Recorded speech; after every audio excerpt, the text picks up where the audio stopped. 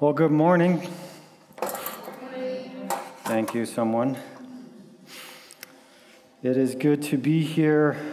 Thank you, Chris, for reading for us today our passage in Romans chapter 14. And it's a lot of verses that we're going to cover this morning.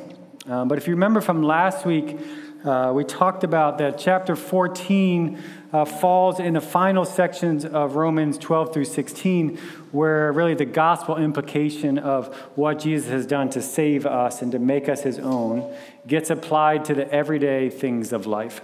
And chapter 14, actually really through chapter 15, verse 13, we find this long discussion on one entire subject.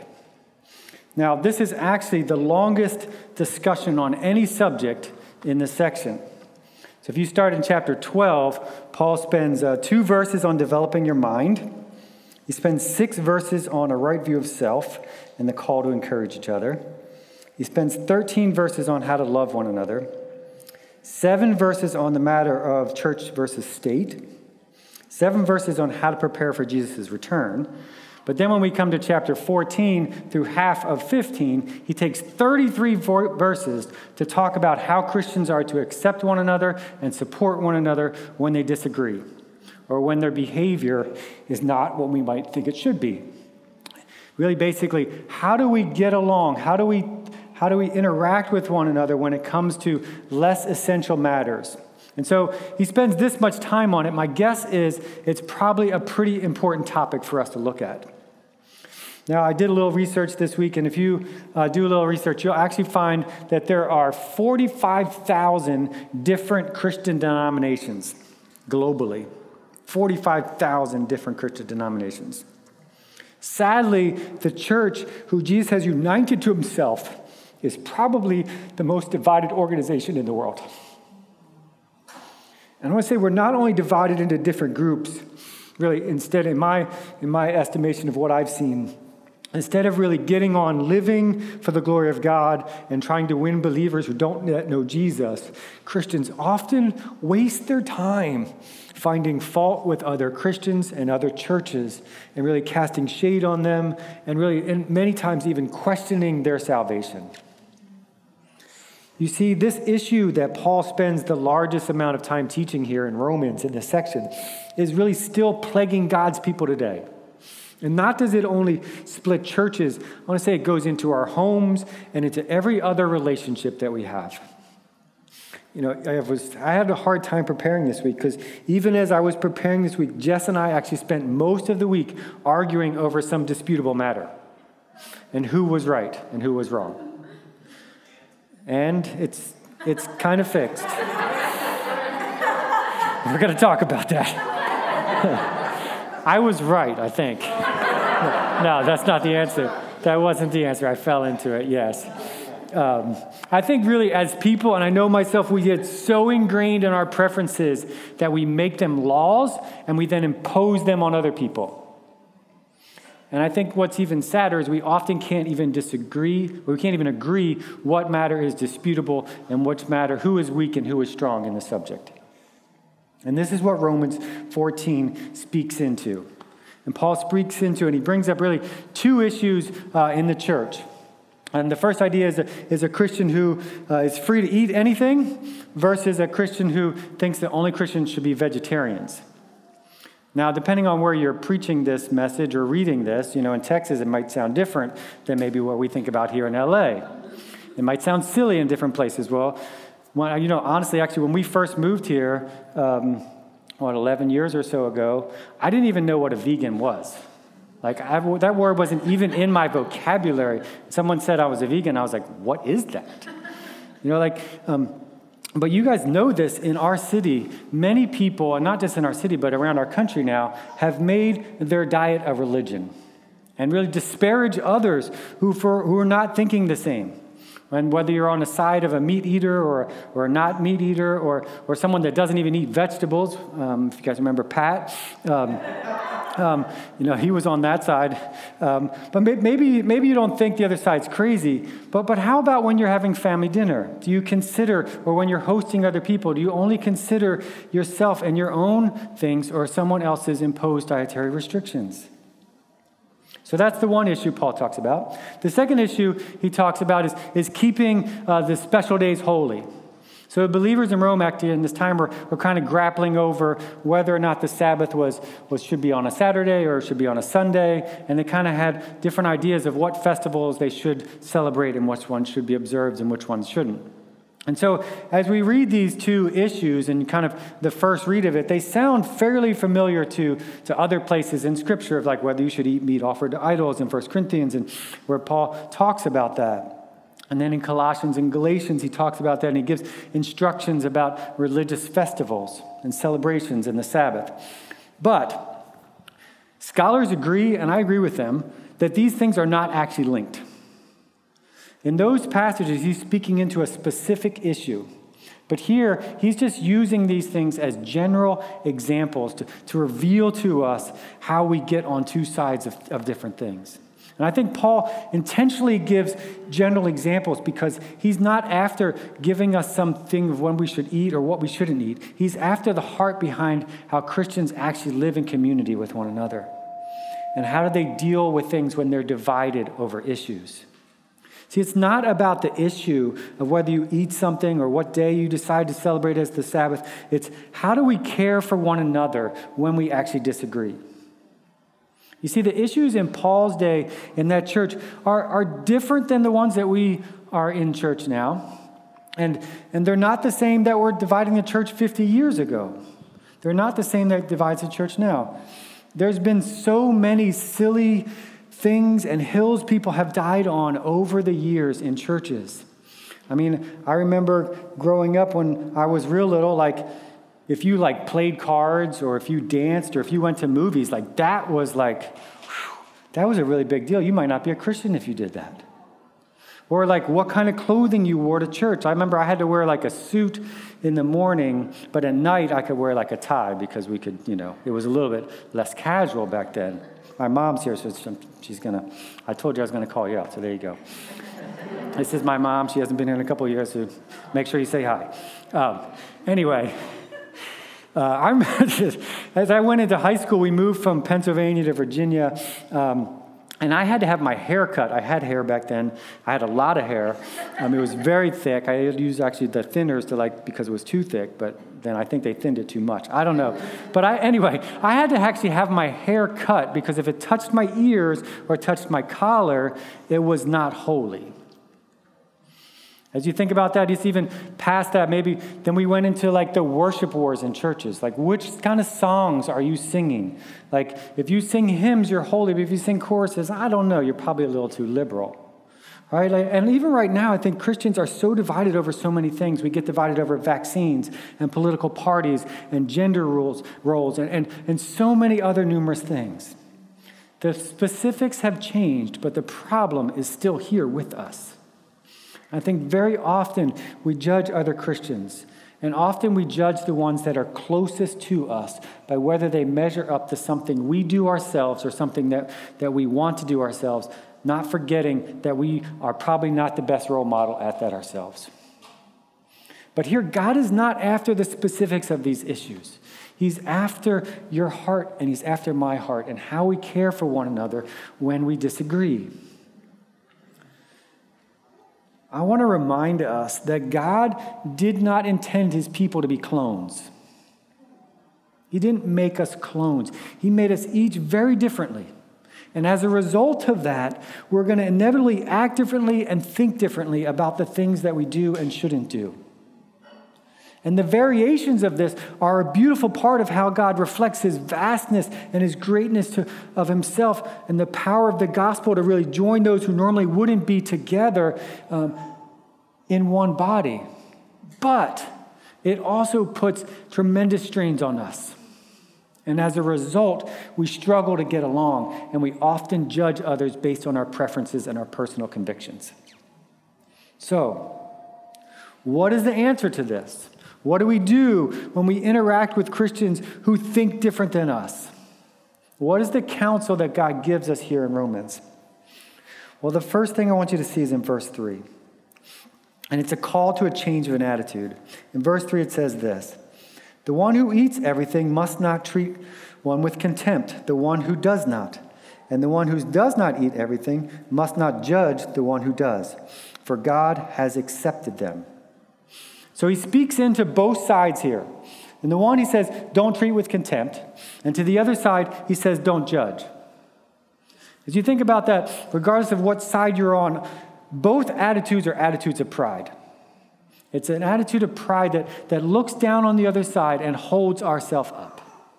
And when we live with this pride, what happens is we are quick to defend ourselves. We're quick to make excuses for our actions, and often we pound the other person with questions that bring them guilt and shame. I know that's what I do. I think if we're honest, when we are fighting in this way and we're looking at a subject and we're thinking, we are often trying to prove in our own performance that we are acceptable and that we're right. Tim Chester, you guys remember him? He said there's three main ways that we try to prove ourselves. We try to prove ourselves to ourselves, try to prove ourselves to others, and we try to prove ourselves to God. And I sense that often all three of those things are in play when we're stuck in an argument and when we have an attitude of contempt or an attitude of judgmentalism towards someone else. You see, we want to feel good about ourselves. We want others to look at us and be impressed. And really, honestly, at the end of the day, I don't want God to have to work hard to accept me. I want to help him out. I want to be acceptable to God based on what I do and what I think and how I live. I really don't actually want to rely on his grace, even though I want to talk about it. You see, the good news here in verse 3 is that God has already accepted you. And not as he only accepted you, he's accepted your brother or your sister that you're having a dispute with. Because neither of you are actually become a better Christian by what you do or what you don't. God has already been gracious to you. And he hasn't given you favor because you were going to do something. He gave you favor because you didn't deserve it and you needed it desperately. God says to us, you want my approval, but you cannot earn it. You don't have any choice but to come to me on the basis of what Jesus has done. There's no other way to come to me. There's no other way to be accepted. You see, God's acceptance of our failures is grace, and his grace is free to us. But it was super costly to his son. You see, this grace that we get to receive is not random, it's not cheap. God is able to extend this amazing grace because of Jesus' life, because of his death, and because he rose from the grave. And his righteousness now gets imputed to us, and therefore we are approved. And so is your brother and your sister. They're accepted by God. So the good news of God saying, this is my beloved son in whom I am well pleased, gets to be spoken over you and over me because of our connection with Jesus. You see, I think when we truly understand the gravity of what I just talked about, it takes a serious blow to our pride. It takes a serious blow and allows us to move past what we think to start accepting others and not judging them, the people that we have disagreements with. See, what happens when we judge someone else is we often create legalism. Legalism says, what I do and what I can see in your life tells me that you're clean and that you're righteous. But that is not the gospel. That's not the gospel at all. And Jesus deals with this over and over and over again in his interactions with the religious people during his time on earth. And he always comes back to the same reality that God is not concerned with the external matters. He's actually concerned with the matters of your heart. And Jesus knew that when God changes our heart, what happens is then our external actions change as a result of it. Jeremiah 17:9 says this. It says, our hearts are deceitful above all things and beyond cure. As I think about that verse, what that means is there's no matter of talking or arguing or convincing talk that is ever going to change anyone. The Spirit of God is the only one who has the power to change hearts. And the question that we need to consider when we're interacting with our brothers and sisters is, do we trust God to do what he's going to do in someone else's heart? Or do we feel the need that we have to step in and fix it? If Jesus feels like the other believer needs to change something in how they're living or how they're what they're doing in order to accomplish his work, he's going to accomplish that. Jesus will see to it that it gets changed. And the truth is that you and I can't bring about change anyway. We can't bring about change, and so we need to stop arguing about it. And if we probably understood how impure our hearts were, my guess is that we would be less concerned about spending our time looking down on and judging and disparaging others by what they do and what they don't do.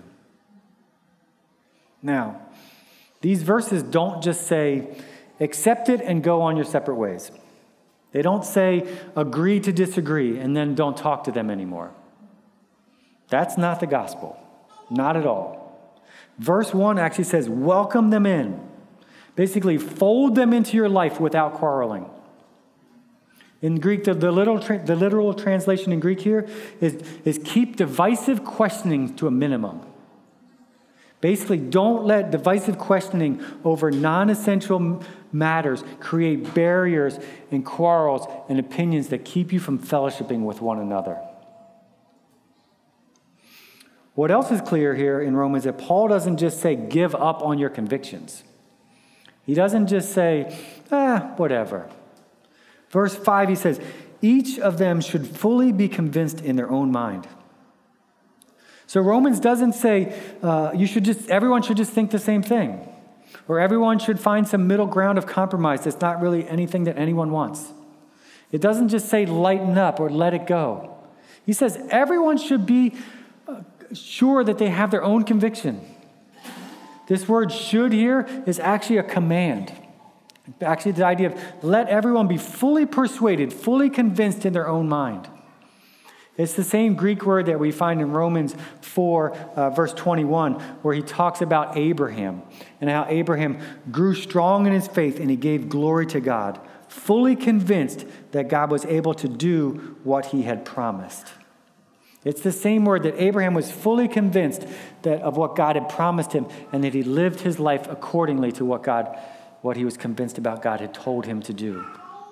We see the same idea later on in verse 23 in our chapter where it says, whoever has doubts is condemned if he eats, because the eating is not from faith.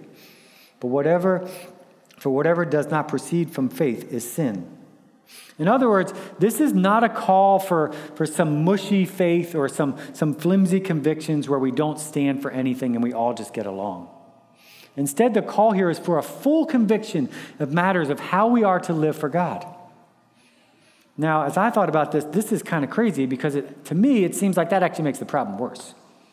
It doesn't make it better. What I've seen in my home and in many churches, what usually happens is the more we're convinced about something, the more we're going to fight for it. And when everyone takes a stand is when war actually breaks out.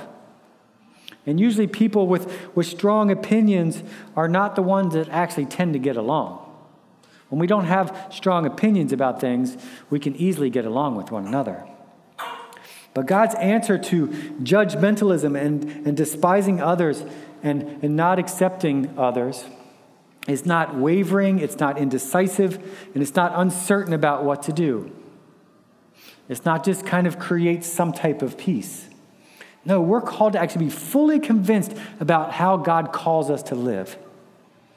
And the question becomes then, how do we live in the gray areas of life with conviction? What grid do we need to filter things through in order to live this way with one another? I think according to Romans, there's three things that we can look at as a filter. And first is this: according to the whole of Scripture, is what I'm convinced of and what I've committed to sinful or not sinful? Second one is this: is it honoring to Jesus? And the third is this: is this the best way that I feel like God has called me to live in this moment and in this situation? Please understand as I say that, Romans is also not saying that we must just like believe everything. It's not saying that we must be fully convinced on areas of sin or areas where God is completely spoken into in other parts of Scripture. But what it's saying is that we must be fully convinced that our way is not the only way to actually honor God. And the only way we should avoid sin is to do this. And we should now impose that on others. It's saying how can we live the best way we can see God calling us to live and calling us to act in this moment? So let me show you where I get this good work from. All right, so if you look at verse 6, it makes this bold claim that Christians on both sides of these issues that Paul's bringing up are glorifying God in what they do. Verse 6 says this, "Whoever regards one day as special does so to the Lord. Whoever eats meat does so to the Lord, for they give thanks to God. And whoever abstains does so to the Lord and gives thanks to God." So both sides of this issue are walking in a right standing with God and glorifying Him by what they do. By doing the complete opposite, they're both glorifying God. I think this is really hard, especially after we've come to a full conviction of what will honor God in my life. What will honor God most in that situation. And we see someone who chooses the exact opposite behavior that we've chosen. And how does that honor the Lord?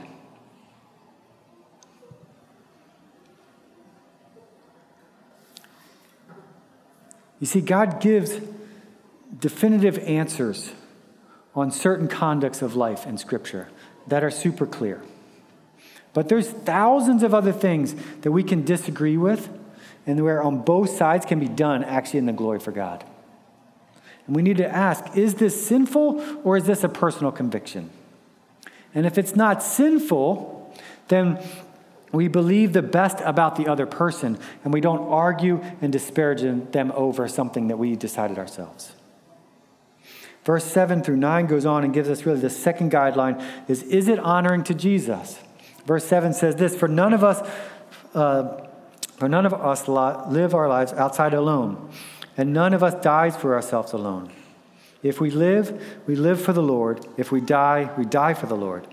So whether we die, we belong to the Lord. For this very reason, Christ died and returned to life so that He might be the Lord of both the dead and the living. What I think is interesting here is that as Paul is focusing in on here on our relationship with one another within a greater community, he talks about, rather than talking about each person and how we talk about that as a community like we do often, he focuses on each personal relationship with God. And it's that personal relationship that then drives our care for the secondary relationship that we have with one another. You see, if we think about, if we're just going to be focused on other believers and how does this affect them and how do what I do care for them, it's not powerful enough to actually sustain us. It doesn't enable us to live in harmony when we disagree. But when our focus and the reality is that we belong to God, and now, because I belong to God, I don't live in isolation. We either live for Jesus or we fail to live for Jesus. We'll understand the magnitude of how I live in honoring to God actually affects other people. So rather than looking at it from a people first to God thing, it's a God thing to people, to community. Maybe another way to say this is in terms of our vertical relationship with God deeply affects how you and I will either help or harm other people.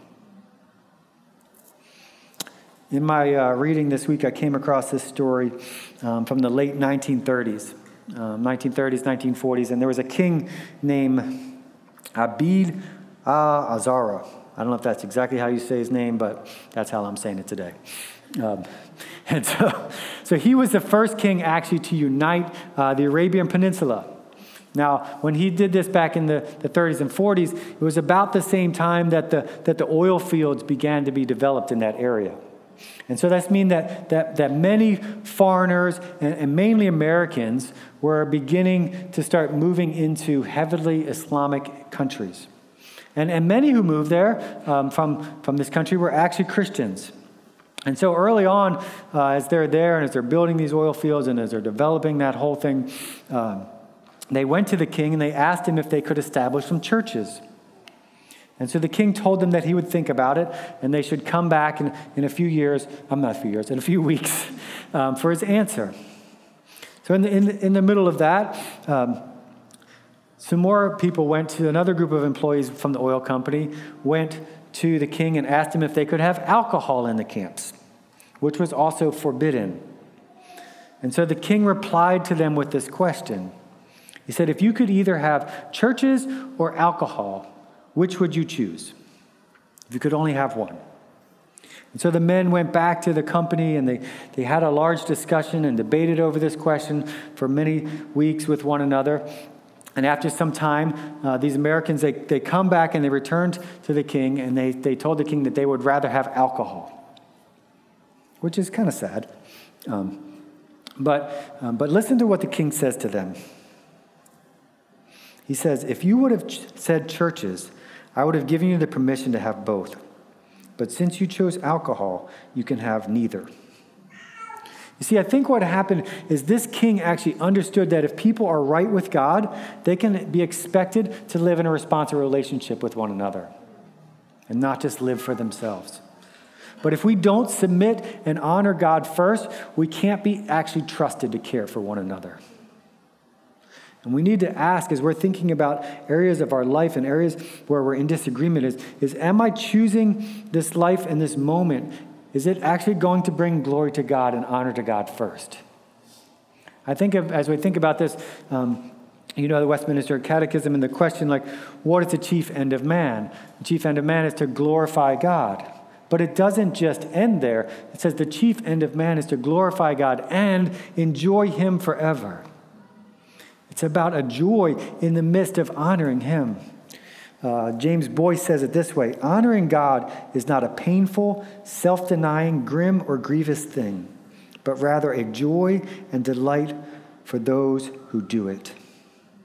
You see, when we live honoring God first, it allows us to actually live an abundant joy and abundant life in every situation. As we think about that, it affects the way that we interact with those who are different than us. So is it sinful? And is it honoring to God? And the third one is this. Is this the best way that I think God has called me to live and act in this situation? In verse 8 and 9, Paul brings up life and death as an example of really basically the ultimate opposites of life. I think it helps us to believe that there's different sides that can both honor God. Verse 8 says this: if we live for the Lord, and if we die for the Lord. So whether we live or die, we belong to the Lord. For this very reason, Christ died and returned to life, so that he might be the Lord of both the dead and the living. So he says both, not just one, but both are experiences of believers to the Lord. That is the glory of the Lord. Through the resurrection of Jesus, both the living and the dead can actually show the infinite value of Jesus. So the point is, if it's life or death, as radical differences as they are, even opposite, yet they both get to display the great value of Christ. If that's the case, then Jesus can get glory from our differences over whether we eat meat or we don't eat meat, or we worship on this day or we don't worship on this day, or whatever other discussion that we want to have about things. Which he goes on in verse 10 and says, you then, why do you judge your brother or sister? Or why do you treat them with contempt? For we will all stand before God's judgment seat. Basically, he's saying, you need to be personally convinced on how you're living. You need to be fully convinced because you are responsible. You're responsible for yourself, but you're not responsible to convince anybody else. Because every person is going to have to give their own account. Which is why he says, don't be the judge. He says, leave that job up to God. Now, I know as you think about this idea of being judged, you may say, wait a minute, I thought people who have trusted Jesus as their Savior are no longer under judgment, or no longer under a condemnation. That Jesus has taken our judgment, and so we're no longer condemned, but we're free. And that is completely true. There is no condemnation for those who are in Christ Jesus. So how can Paul now say that Christians must appear before God and give an account for everything that they've done in their life? What does that mean? Well, the short answer is this. That's a very long discussion. But the short answer is this. There's various judgments spoken of about in the Bible. And the word judge is actually used very differently as well. When we think about speaking about judgments, we really get into the area of prophecy, which usually is often an area where churches and Christians divide themselves. How we read Scripture as this church is that there's actually 7 final judgments mentioned in the Bible. A judgment of believers at the judgment seat of Christ, a series of judgments on the earth, a judgment of the beast and the false prophet, a judgment of Gentile nations, a judgment of Israel, the final judgment of Satan, and the final judgment of unbelievers at the great white throne of God. Now, as you think about these 7 judgments, all except for the very first one are judicial judgments, and they involve God's punishment on individuals or nations for specific sins, and the punishments for these judgments always involve spiritual and physical and eternal death in hell. That's those 6 judgments. But the first of the 7 judgments stands differently, and it's different from the rest because it's actually for believers. And it's not about sins, and it doesn't involve spiritual death or suffering. But nonetheless, it is actually a very real judgment where Christians will stand before God and give an account for how they live this life. And they're either given a reward or they're not given rewards for how they live their life. So this is not a judgment where we worry about our eternal salvation, as we know nothing can separate us from the love of God. We've received that in Jesus already. But it is a time in our lives where we're assessed on how we've lived our life to the glory of God. And it's not a time where it's assessed on my standards or your standards. It's assessed on what God has told you to do in that specific situation. And how he's called you and I to live and what he's revealed to us. You see, the good news is that even in the midst of that judgment, every believer will be vindicated. Every believer will stand upright and accepted in the last day. Even the weakest believer that you know and I know will stand glorious, loved, forgiven, and righteous. That's super good news, but there is also a seriousness for taking personal responsibilities about the decisions that you and I make right now. It's an opportunity for us to actually give back our rewards out of love to the Savior who has given life to us. Which is why we're called to have strong convictions of how we're personally to live. And it's why it's called we're not to judge others by our convictions. We leave that up to God. And we live in peace and harmony, knowing that the same Spirit that worked in your life and that worked in my life has the ability to work in the lives of other believers. Wowzers. That's the worst amen I ever had. Glad that wasn't me. Let me get to some good news. The good news is that we get to now trust God is at work. And so we don't have to do the work. We get to now live in a manner that is different than the world around us. A manner that doesn't break relationship with people and who are divided over issues with. But rather a people that we get to live unified around the good news of Jesus, who are willingly and often continually step into fellowship with those we disagree with. And the good news is that when we don't live this way, rather than living out of guilt, we get to now offer and accept forgiveness out of the forgiveness that was offered to you and that we have received in Jesus. And may we be a people, as we think about how to live and how to interact with one another, that we would think about everything and every gift that we have actually comes from God. Our standing before him, our righteousness, even our desire to do anything good comes from him, not from us. Because Jesus is the bread of life. He's the one that actually satisfies the hunger of your soul and my soul. Because of what Jesus has done, you and I, those who are in Jesus, have been accepted fully. And so there's no need for us to change someone else. Our souls get to rest in what God calls us to do in the moment. We get to live our lives and enjoy Him both now and in the future, rather than spending all of our days arguing over things that don't matter in the long run. And I know that's kind of hard to sit on, because we like to have things black and white. But God says you get to be in the middle, and you get to still love one another who have different opinions than you. And as a church, that's how we actually display the good news of the gospel to this city. That the people who would never be in the same room together are actually in the same room together, caring for one another, living in joy, and continuing to tell the good news of Jesus to all who come in. And that's how we live as a church. And that's how you live in your relationship with your wife, with your kids, with your coworkers. And that we walk in a joy that we've been accepted by God, and that we get to now allow Him to do His work in the lives of others. Father, I thank you that you so greatly loved us, that you sent Jesus, that we get to live a different way, that we don't have to be constrained in the things of legalism, that we have to do X, Y, and Z to be approved by you. Father, make us a people that learn how to live in joy with one another, even when we disagree. Father, make it clear, too, to us of what are the things that are actually important. And may we walk in those things. And may we have full convictions in those things.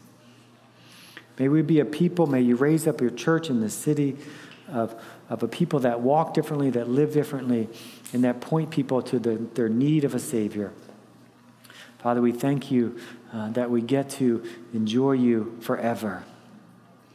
We pray these things in Jesus' name. Amen.